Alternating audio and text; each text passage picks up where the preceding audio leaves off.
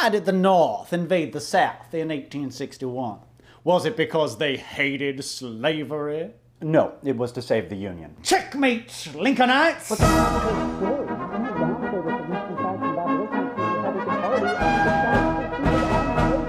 The program where we pulverize the outrageous slander so often leveled upon us by carpet-bagging types who seek to besmirch the reputation of our great and glorious country, the Confederate States of America. Tonight, we examine the pettifoggery, hypocrisy, and tyranny of our northern brethren, the meddling Yankee. Oh, I'm sorry, did you say something just before? I simply could not hear you over the sweet sound of victory. Okay, let's not get ahead of ourselves here.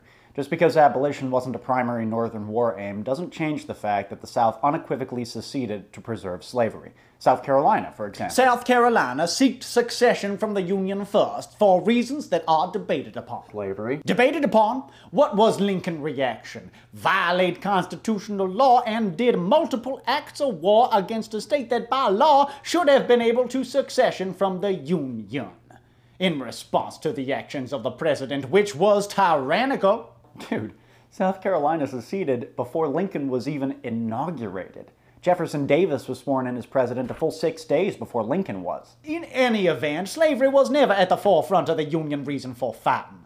Most Southern states and generals joined the CSA after Lincoln, without approval from Congress, raised an army of 75,000 to invade the South. Which he did on April 15, 1861, right after the attack on Fort Sumter. And in so doing, he alienated the 4 states that were still holding out for a compromise in the spring of '61. The North was the only party calling for troops. As Virginia Governor Fletcher said, "You have chosen to inaugurate civil war." The Southern states never had any intention of invading the North. We didn't need to. Do you know what the seceded states were up to for the 4 months before Fort Sumter? Chilling. Yearning for freedom from Yankee tyranny. Well, not quite. January 4th, 1861. Anticipating Alabama's immediate secession, Governor A.B. Moore ordered the state militia to seize federal property at Mount Vernon Arsenal, Fort Morgan, and Fort Gaines, effectively putting Mobile Bay in Confederate control. January 6th, a group of armed men barged into the federal arsenal at Apalachicola, Florida, and demanded the keys to the armory. January 10th, weeks before Louisiana's secession, state militia seized the U.S. arsenal at Baton Rouge on orders from the governor. The following day, they seized Forts Jackson and St. Philip, which guarded the mouth of the Mississippi. January 13th, armed Mississippians took forcible control of the unfinished federal fort on Ship Island in the Gulf. January 24th, Georgia militia seized the Augusta Arsenal. February 8th, acting on orders from the governor, Arkansas militia volunteers seized the federal arsenal at Little Rock and escorted federal troops across state lines. March 6th, the Provisional Confederate Congress authorized President Davis to raise an army of 100,000 men for 12 months' service. April 12th, South Carolina militia fired on Fort Sumter. April 15th, President Lincoln called for 75,000 volunteers for 3 months' service to suppress the rebellion. Call me crazy, but all I see is Southern aggression. You yellow-bellied horse thief! We raided those armories and forts because we needed weapons, and plenty of them, to facilitate our peaceful and equitable separation from the Union. Good thing we did, too, for soon after the war started, the tyrant Lincoln showed his true colors. He suspended habeas corpus illegally and jailed his political enemies without any charges. What do you call that except despotism of the highest order? I call that pretty typical for a 19th century wartime government. Personally, I agree with you. Suspending habeas corpus during domestic emergencies is a very, very slippery slope, but it is constitutional. Article 1, Section 9 forbids the suspension of habeas corpus except in cases of invasion or rebellion. But in 1861, Supreme Court Chief Justice Roger Taney challenged Lincoln on that exact point, arguing that the legislature alone had that power, as the framers of the Constitution clearly implied, and not the president. That's true, but initially Lincoln only suspended habeas corpus along rail lines leading to Washington, D.C., and as he pointed out in his public response to Taney, he did it to make sure that those rail lines were kept intact. Without them, Congress wouldn't be able to physically get to D.C. to convene.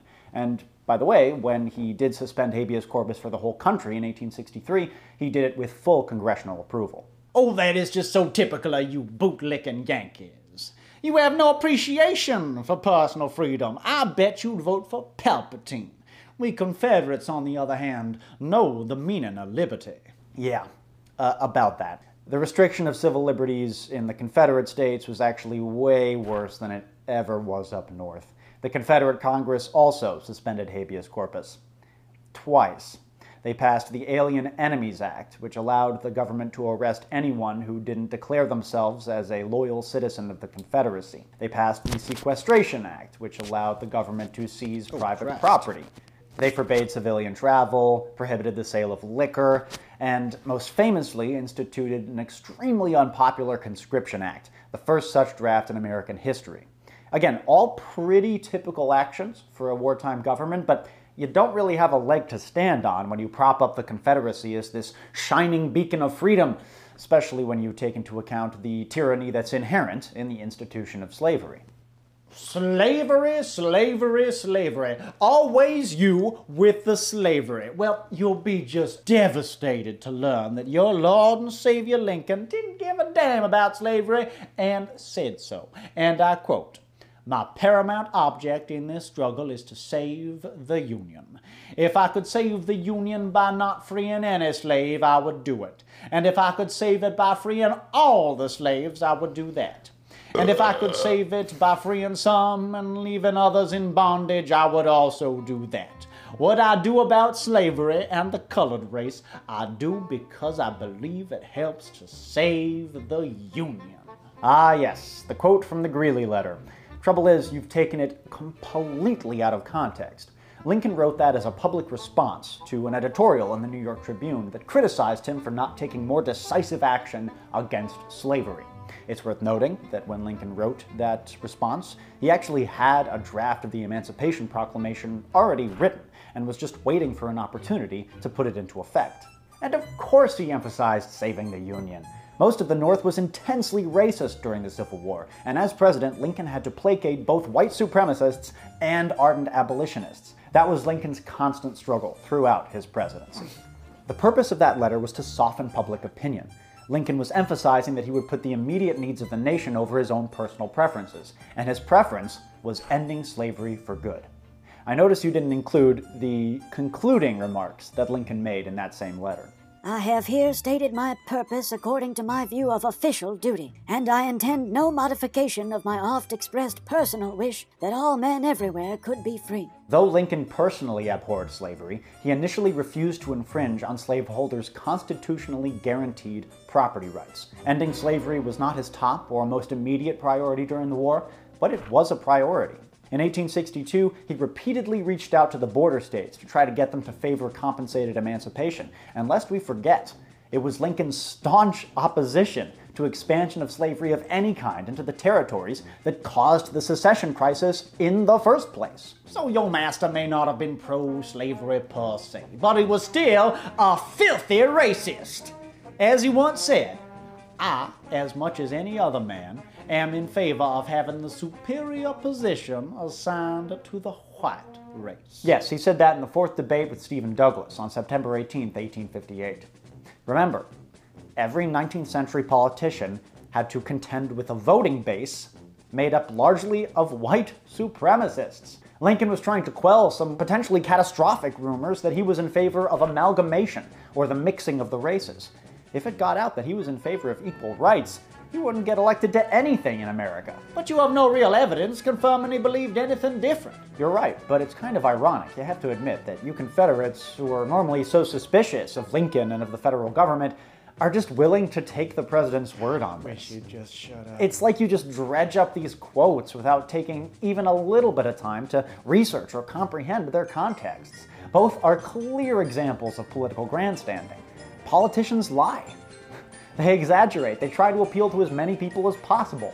Progressive politicians in particular lie about how committed they are to progressive ideas all the time.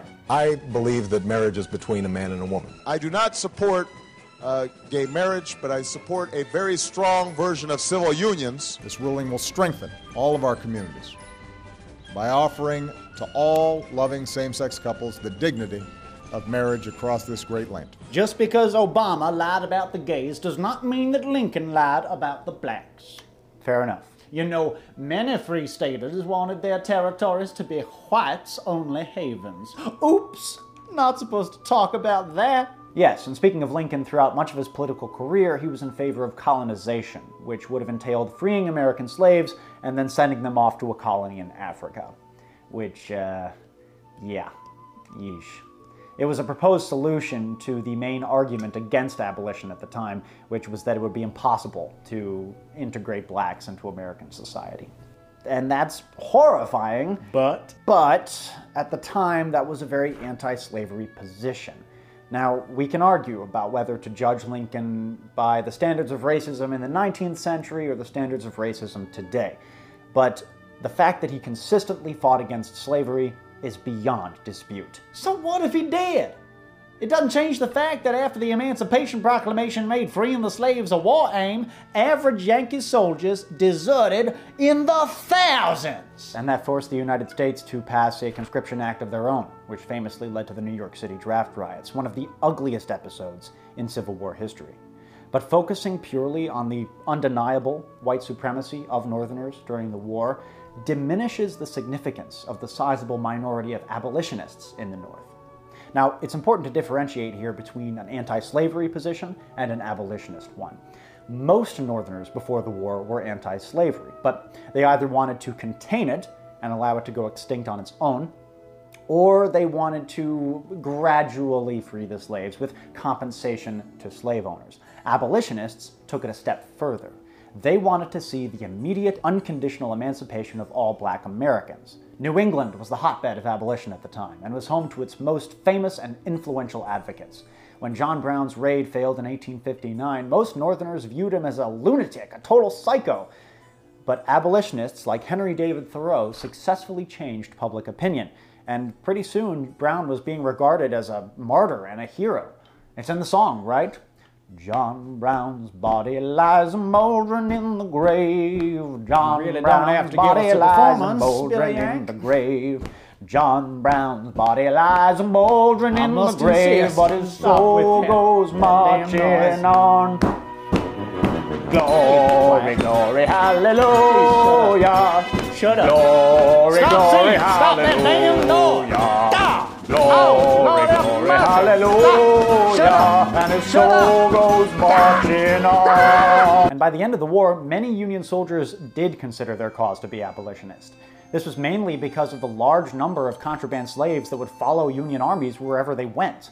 And these Yankee boys, many of whom had never been to the South in their lives, were being confronted by the horrifying realities of slavery for the very first time.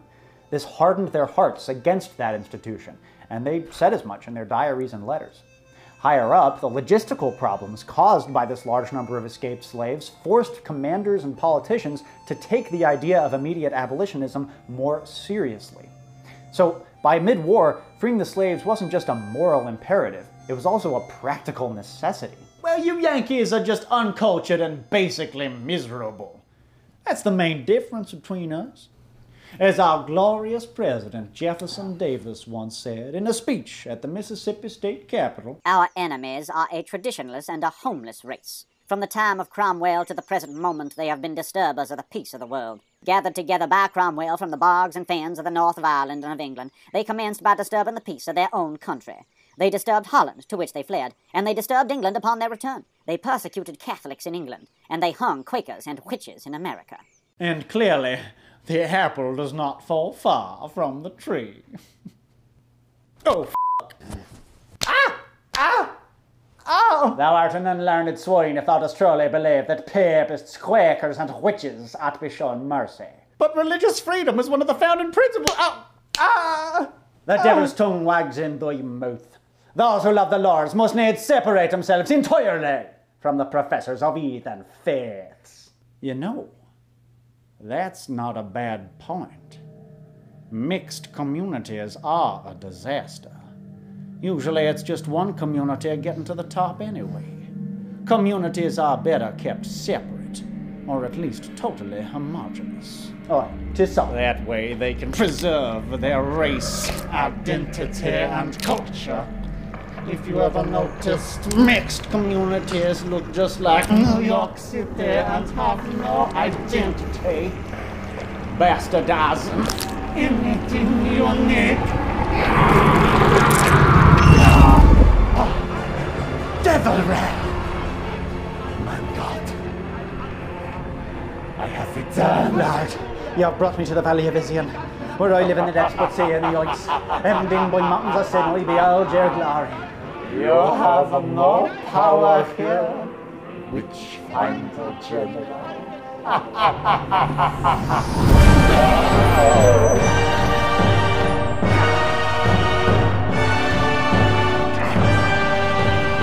will draw thee out, Satan, as poison is drawn from a wand. If I go, Johnny Rip dies.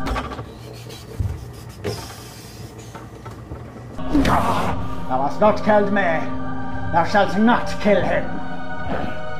The South is mine. Revenge!